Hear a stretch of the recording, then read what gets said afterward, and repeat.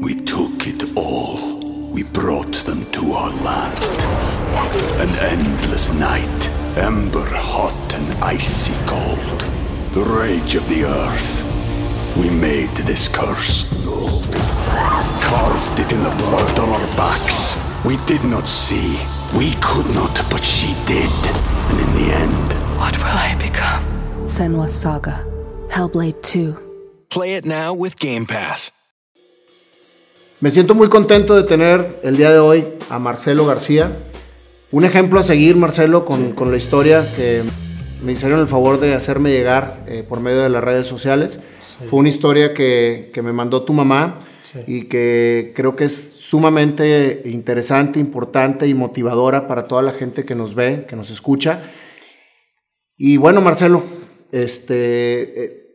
adelante con tu historia, adelante con quién es Marcelo García. Mira, yo nací perfectamente bien ahí, perfectamente bien. Yo nací a las 28 semanas, pesando 1,800 kg, midiendo 28 centímetros. Wow. Y al estar yo en el hospital, en la incubadora, como yo estaba conectado a un aparato de oxígeno para que mis pulmones trabajaran. No. Bueno, para que mis pulmones terminaran de madurar. Sí, terminaran de madurar, exactamente. Como yo todavía no recibía el 100% de oxígeno, recibía como el 50% de oxígeno. Las enfermeras, una enfermera me perforó un pulmón, el pulmón izquierdo, y esto hizo que se me llenara de sangre. Okay. Y esto hizo que al pulmón izquierdo se viniera al pulmón derecho y se me hizo hemorragia pulmonar. Y pues de ahí ocurrió todo lo demás. ¿Qué es todo lo demás, Marcelo? Le decían a mi mamá que yo ya no iba a poder vivir, que yo ya tenía muerte cerebral. Que yo tenía muerte cerebral, que iba a estar en estado vegetal, absolutamente en estado vegetal, que no iba a hablar, no iba a comer, no iba a hacer que no iba a hacer absolutamente nada, que iba a ser imagínate, un hilacho, alguien que no hace nada, que está en la cama, siempre acostado, siempre una persona que no hace absolutamente nada de su vida, estar acostado solamente. Pero no, yo no soy lo que los doctores habían dicho. Los doctores no es lo que habían dicho. Yo soy Marcelo, o sea, soy el mismo, soy la misma persona.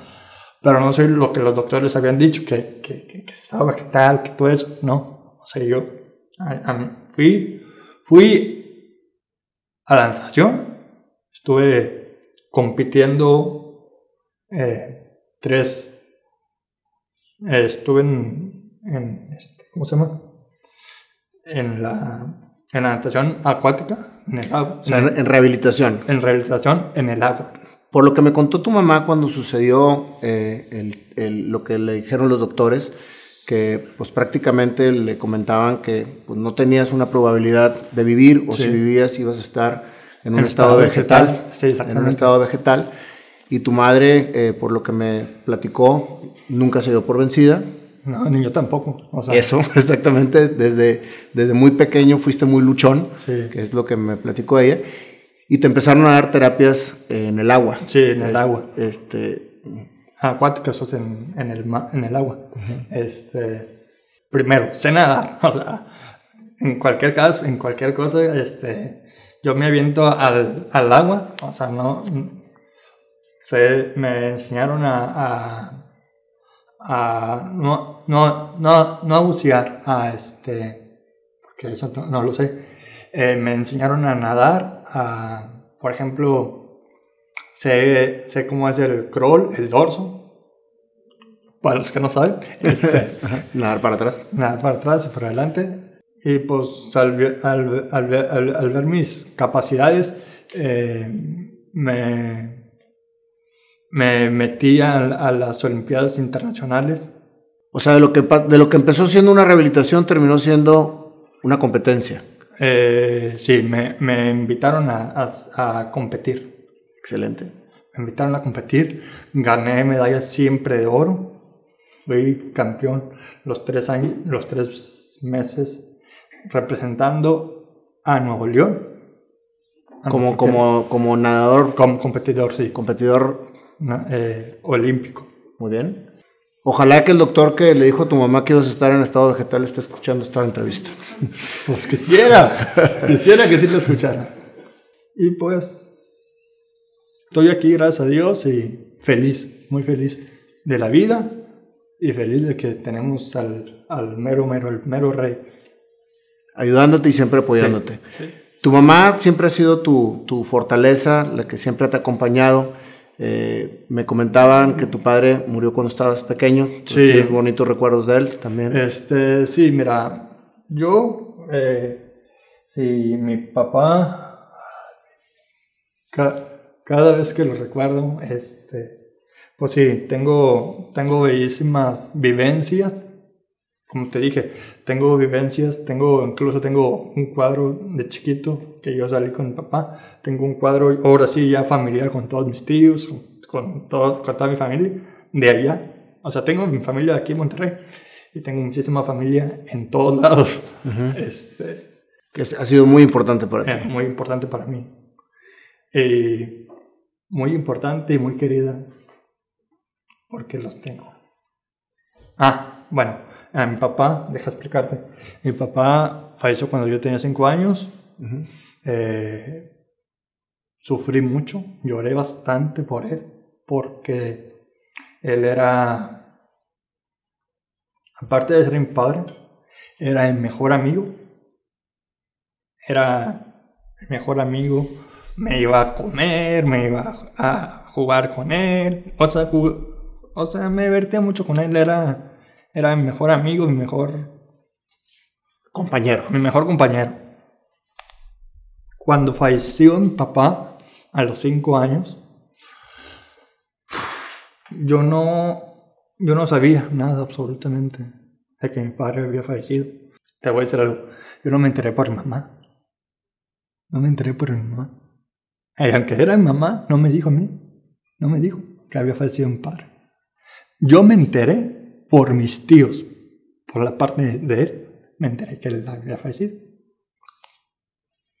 ¿Sus razones tendría tu madre para habértelo ocultado en ese momento? Pues sí, y mis tíos pues ahí dijeron, yo les digo y me lo dijeron. Uh-huh. Y ahí fue cuando yo me despedí de él. Fui hasta Matamoros a despedirme de él. ¿Estudiaste normalmente? Estudié kinder, primaria y secundaria. En el kinder pues no había nada. En la primaria pues no tenía grandes amigos ahí. Y luego después de ahí me pasé a la secundaria. En la secundaria sufrí bullying. Okay. Sufrí bullying porque sufrí bullying yo en la secundaria desde el primer año que estaba yo en la secundaria. Sufrí bullying. Yo estaba sentado en mi pupitre, así se le llama a las mesas, uh-huh, donde te ponen ahí a hacer el trabajo, a hacer el trabajo, y se iban los maestros, y llegaban los compañeros, y yo era como su burla. Uh-huh. Me cacheteaban, me filmaron con una cámara, pero ¿cómo se llama? Una videocámara, no un celular. Un celular, más bien. Con un celular. Uh-huh. Un celular. Y tenía miedo a que lo subieran a internet, a las redes sociales. Y yo lo que hice, sufrí mucho. Sufrí bastante. Yo no le dije nada a mi mamá. Porque me tenían, a mi mamá y a mí, amenazados. Uh-huh. me tenían amenazados, me decían que si yo abría la boca, me mataban. Hasta A ese grado llegó. Sí. Si yo abría la boca, me mataban a mí y me mataban a mi mamá. ¿Y por cuánto tiempo tuviste eso, Marcelo? Lo tuve hasta que salí... No, mi mamá no se enteró por mí, se enteró por una compañera que se llama Londra. Una compañera, ella fue la que le dije a mamá y fue a la Procuraduría de la Defensa de las Personas con Discapacidad a decirle mi caso, y nomás quedó un antecedente ante la directora. Decía la directora que yo era el problemático. ¿Tú eres el problemático? No, los que... No, te decía la directora que tú eres el problemático. Sí, que yo... Todos los de ahí decían que yo era el problemático, que yo me paraba, yo los cacheteaba, yo me ponía a pelear, pero no, ellos venían, me cacheteaban y yo quería hasta agarrarlo y aventarlo. Entonces, pues, eso es lo que pasó. ¿Terminó haciéndose justicia con toda esa gente que te estaba bulleando? Sí, quiero suponer que sí. Incluso... Bueno, ahorita te lo explico. Bueno, yo me salí por eso, por el bullying. Y luego después de la secundaria me metí a la prepa. Y ahí en la prepa estuve un tiempo en la prepa. No sé cuánto tiempo, porque ni terminé el primer año. Era una prepa para las personas con discapacidad. Y me salí de ahí porque se me ocurrió una idea de yo abrir un proyecto nuevo. Okay. Un proyecto nuevo. Y este proyecto pues es una joyería. Y yo soy se podrá decir que soy el encargado o el jefe, se podrá decir así, de la joyería. O sea, ahorita ya tienes tu negocio. Mira, yo realmente había buscado trabajo en muchos lados, pero a las personas con discapacidad como yo, imagínate, yo voy a una tienda, voy a un lugar y me entrevistan. ¿Cómo te llamas? César Marcelo García Vargas. ¿Cuántos años tienes? Tengo esto. ¿Puedo trabajar? No. ¿Por qué no? Porque tienes tu andador, tienes discapacidad. Entonces Eso es lo que te sucede cuando ibas a entrevistas de trabajo. Sí. Cuando yo iba a entrevistas de trabajo y me decían, no hay trabajo para ti. Yo andaba buscando trabajo para poder trabajar. O sea, discúlpame que te interrumpa, sí. Marcelo, para hacer un poquito de resumen. Sí. Al momento de que tú estudias la secundaria, recibes bullying, tú te lo guardas. Sí. Sin embargo, por lo que sé de ti, nunca te diste por vencido y siempre seguiste adelante con lo que te estabas proponiendo hacer, que era terminar de tener una vida completamente normal. Sí. Después de ahí, te metes a la prepa y estando ahí, te nace la idea precisamente de hacer un proyecto tuyo, porque tuviste varios acercamientos con diferentes empresas para poder trabajar, y las empresas te negaban trabajar ahí porque eras discapacitado. Sí, con discapacidad. Tenías discapacidad. Sin embargo, empezaste esta entrevista y hasta ahorita lo que he entendido es que tu discapacidad no hace que no seas feliz. Sí. Número uno. O sea, tu discapacidad la dejas a un lado y tú eres una persona feliz. Sí. Tu discapacidad la haces a un lado y sigues con tus sueños. Sí. Sigues con tu sueño de seguir adelante y de sacar adelante tu vida y estar, como quien dice, activo siempre. Sí. Eres nadador, llegas a las Olimpiadas, sacas medallas en cada Olimpiada que compites, y todo alrededor de ti ha sido porque tú has creído siempre en ti, porque tu mamá, tu familia, la que tienes alrededor, Dios nuestro Señor, siempre te ha dado, como quien dice, la fuerza para seguir adelante. Sí. Y estando ahí, entonces sucede que se te ocurre el proyecto porque dices, mira, quiero trabajar y no me dejan trabajar. Yo me salí de la prepa por mi propio pie, no es que me habían corrido. Yo me salí por mi propio pie, o sea, por mi propia... Sí, porque tú lo quisiste. Sí, yo me salí, yo le dije a mi mamá, me voy a salir, y me dijo, ¿qué vas a hacer? ¿Qué vas a hacer? Porque no te quiero de flojo. Así como dicen las mamás, que no te quieren de vago, no te quieren de huevo, se podría decir así. Bueno, le dije, yo me salgo y te prometo, le dije, yo me salgo y ¿qué vas a hacer? Porque tienes que hacer algo. Yo te prometo que voy, y los que no me dan trabajo, dije, y me deprimí, dije, mi depresión, que se me vaya, que se me vaya. Y en ese momento, en la noche, yo estaba bien dormido en mi cama, descansando, y luego, ¿sabes? Se me vino a la mente. Se me vino a la mente algo, y dije, voy a hacer un negocio mío propio. Es que estaba entre dos cosas, estaba entre perfumería y joyería. Y que entre cuál me voy, pues me voy entre joyería, porque entre perfumería pues es más caro y es más Decidiste irte por la joyería. Sí, decidí irme por la joyería. Ya le habías dicho a tu mamá que te ibas a salir de la prepa y que ibas a hacer algo en la vida. Sí, pero... no ibas a estar de flojo. Sí, pero todavía no le decía de la joyería a mi mamá. Fue cuando te vino a la mente en ese sueño. Yo dije, voy a trabajar, quiero hacer algo para mi vida y para mí, para mi futuro. Entonces dije, ¿qué hago?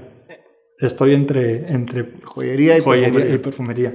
Pero el perfumería no, porque es más cara. Sí, te fuiste por el lado de la joyería. Me fui por el lado de la joyería. Y incluso tengo mi página de joyería mía. ¿Tienes tu página de joyería? O sea, ya estás vendiendo y ahorita ya tienes tu negocio. Sí, ya tengo mi negocio de joyería. Eso. Pero mío. Eso, Marcelo, es para ti obviamente un sueño, un proyecto, y viene a fortalecer precisamente la parte que has venido llevando de tu discapacidad, de la falta a lo mejor de aceptación en diferentes temas, en trabajo, en escuela. ¿Cómo te ha ido a ti como empresario dentro de la parte del negocio que decidiste poner? Perfectamente bien. ¿Por qué? Te voy a decir por qué. Me está yendo perfectamente bien.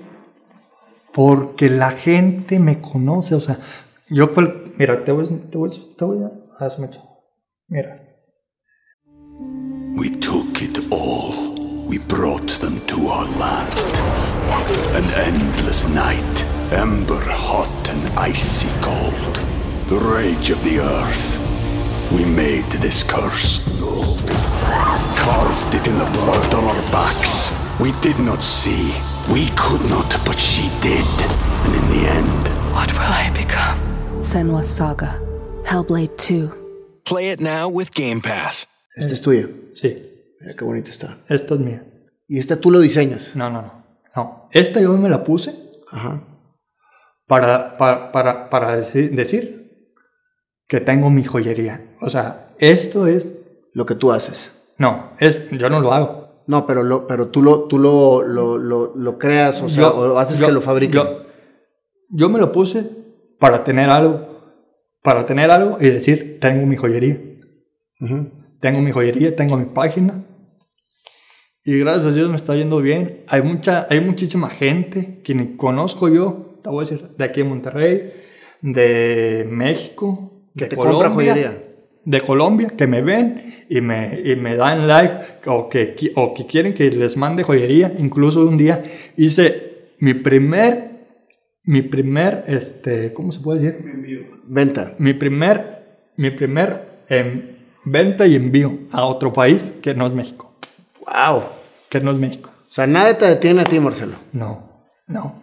Por mis años, nadie me va a detener por mis años.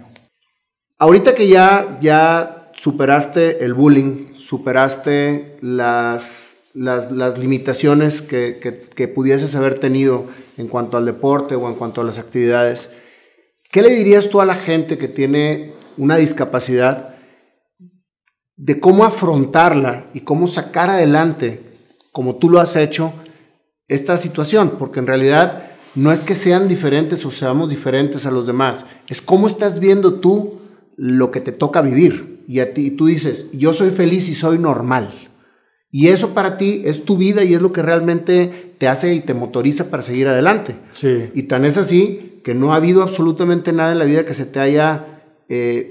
ha sido difícil, pero que no te haya como que atorado. O decir, aquí me voy a sentar y soy así. O sea, tú siempre adelante. ¿Qué le dirías a toda esa gente con tu experiencia, Marcelo? Mira, que no se rinda, que no se rinda. Como te digo, somos personas con discapacidad. No somos personas discapacitados, somos personas con discapacidad. Somos personas con discapacidad. Que no se rindan, que no siempre sigan su sueño. Sí, que sigan su sueño. Yo sigo mi sueño, aunque no lo crees. Claro que lo sigues, lo creo perfecto. O sea, desde que me empezaste la historia, no ha habido un solo segundo en que lo dude. Lo has hecho y lo has hecho muy bien. Me encanta que pongas alrededor de ti todas las personas humildemente que te han ayudado y que te han motivado a hacerlo, porque creo que también esa es una de las fortalezas con las que tiene que contar una persona discapacitada. Sí, personas con discapacidad. Con discapacidad, no, sí. no Sí, personas con discapacidad. Déjame apuntar eso que me llama mucho. Personas con discapacidad, no discapacitados. No. Personas con discapacidad. Así se llama, porque no somos discapacitados, somos personas con discapacidad. Así se llama. No se me vuelve a atorar. Entonces, a todas esas personas con discapacidad siempre como que cuentan con una fortaleza que es Dios, que son los padres, que son los hermanos, que son los amigos, pero la fortaleza más que nada es tú mismo. Sí, como mencionaste, sí. Es primero tú, y luego tus papás, y luego tu hermana, tu familia, y luego ya afuera, pues, ya los amigos, todo lo que te rodea. Sí, todo lo que te rodea. Afuera de lo familiar. Pero primero es tu familia. Estás tú y después tu familia. No. Sí. Primero yo y luego... Sí. O sea, los que me rodean, en mi casa, es mi familia. Mi familia y luego ya mis amigos. Ya afuera del núcleo familiar. Y contigo mismo, como lo mencionaste en un principio, Dios. Sí. Agarrado de la mano. Sí. ¿Cómo te sientes ahorita en esta historia de vida que te ha tocado vivir y que ahorita nos permites a todos escucharlas? Feliz. ¿Estás haciendo lo que te apasiona? Sí, soy muy feliz. Feliz por la vida. Y no me voy a dejar caer por lo que me diga la gente. Incluso hace rato, bueno, antes de venir aquí, vi un video de Daniel García. No sé si lo conocen. Sí, lo conozco. Bueno, he visto videos de él y pues por ahí es por donde me voy. Yo también. Entonces yo también quisiera, no sé cómo es, dar entrevistas también. ¿Tú quieres también? O sea, dar conferencias también. ¿Quieres ser conferencista? Sí. Muy bien. Sí. Y lo puedes hacer perfectamente bien porque realmente hablas muy bonito, expresas lo que realmente sientes de manera sincera. Y yo creo que una persona que expresa a la gente sinceramente, la gente lo sigue o lo toma como realmente un ejemplo. Sí. Para mí eres un ejemplo a seguir, Marcelo. Tu historia es muy hermosa. Creo que es inspiracional para la gente que nos está escuchando, para la gente que cuenta con discapacidad, mas no es discapacitado. Sí, para con discapacidad. Para que le sigan echando ganas, sí. Para que sigan adelante con todos sus sueños. Marcelo, y por ejemplo, cuando tú andas en la vida diaria, cuando tú vas a las tiendas o vas al cine o vas... ¿sientes que tienes tú las facilidades para poder desarrollarte con la situación que vives? Realmente no. Bueno, realmente batallamos para, por ejemplo, ir al Oxxo Llegas, por ejemplo, al Oxxo de tu cuadra, de tu casa, y no hay rampas. No hay rampas para poder... Sí, para poder subir sin problema desde la calle. Desde la calle para poder subir. Pero fíjate, eso es bien importante lo que estás diciendo, porque en realidad tenemos que tener ciudades que sean para todos. Sí. Y tener en cuenta precisamente esas necesidades. Sí. O sea, no sabes si... Mira, no sabes si tú bueno, ahorita estás bien. Ahorita estás perfectamente bien.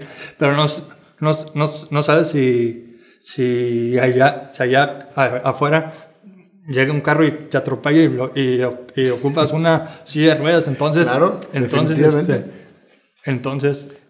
tienes toda la razón. Hay que hacer conciencia y que pongan más rampas en el Oxxo o en cualquier lado.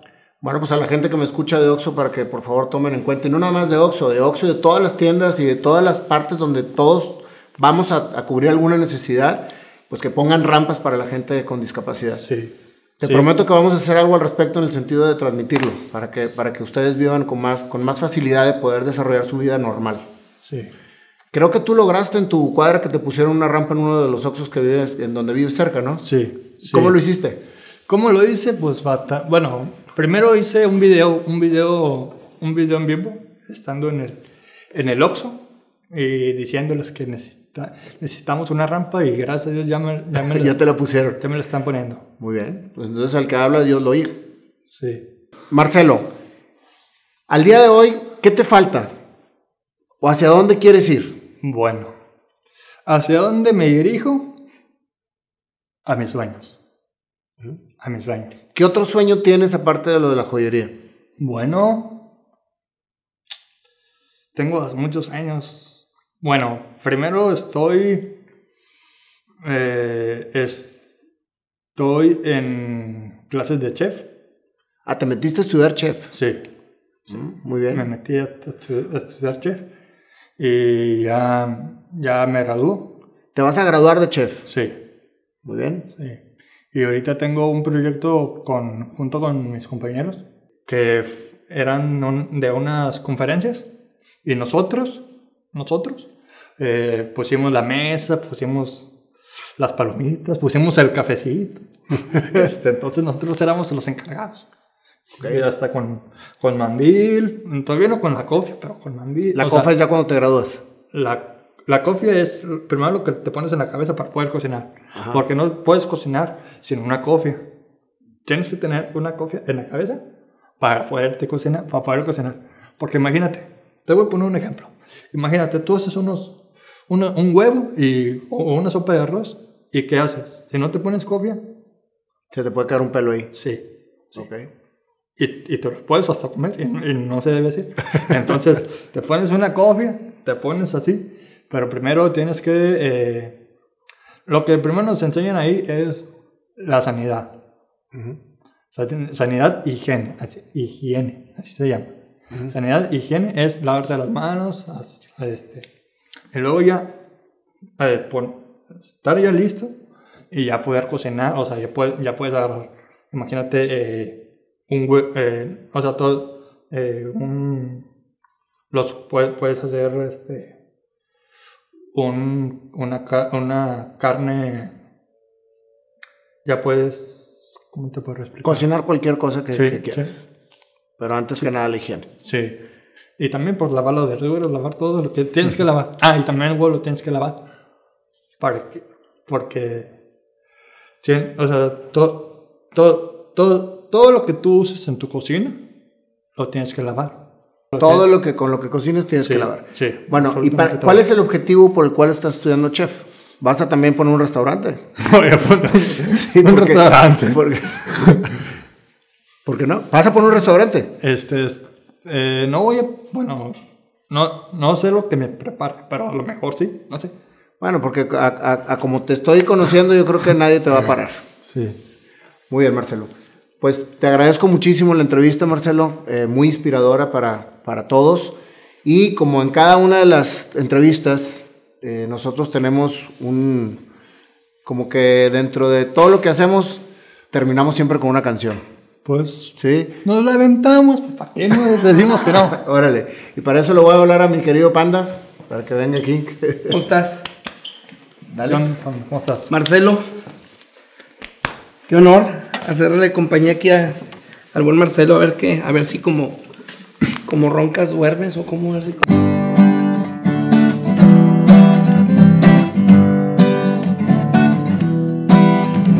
Soy Marcelo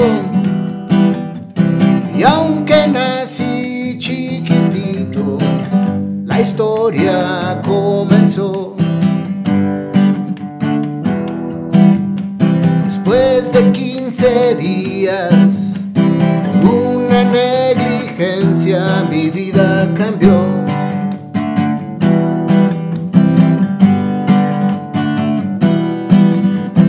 Con mis padres a mi lado y Dios guiando, mi vida siguió.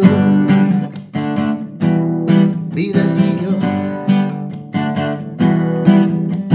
Con discapacidad, pero no discapacitado, mis sueños comenzaron. Lo que empezó con rehabilitación terminó en olimpiadas. Como nadador, siempre ganando lo mejor.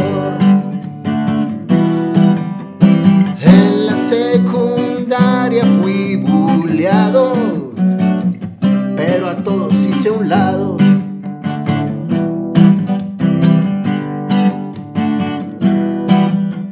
Mis sueños siguieron y en empresario me convertí. Soy un joyero y hasta un chef llegaré a ser, porque los sueños no terminan, siempre, siempre siguen. Un guerrero, mi vida siguió con gran felicidad. ¿Por qué? Porque Marcelo soy yo y me amo como soy. Y me amo como soy. Marcelo, yo soy. Muy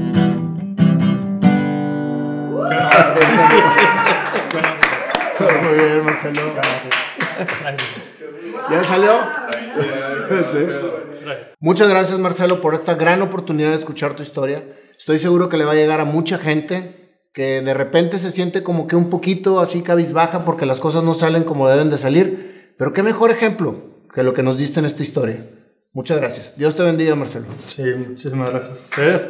Y quisiera ahorita, fuera de cámara, a ver si me podrán ayudar a promocionar. Primero, estoy haciendo un proyecto para las rampas, porque no hay rampas en las calles. Y incluso en los Oxxos, no hay absolutamente nada de rampas. Qué buena idea. Oye, justo estamos empezando, Carlos y yo, un proyecto en los Oxxos precisamente. Entonces, claro. Estas son disidencias, exactamente.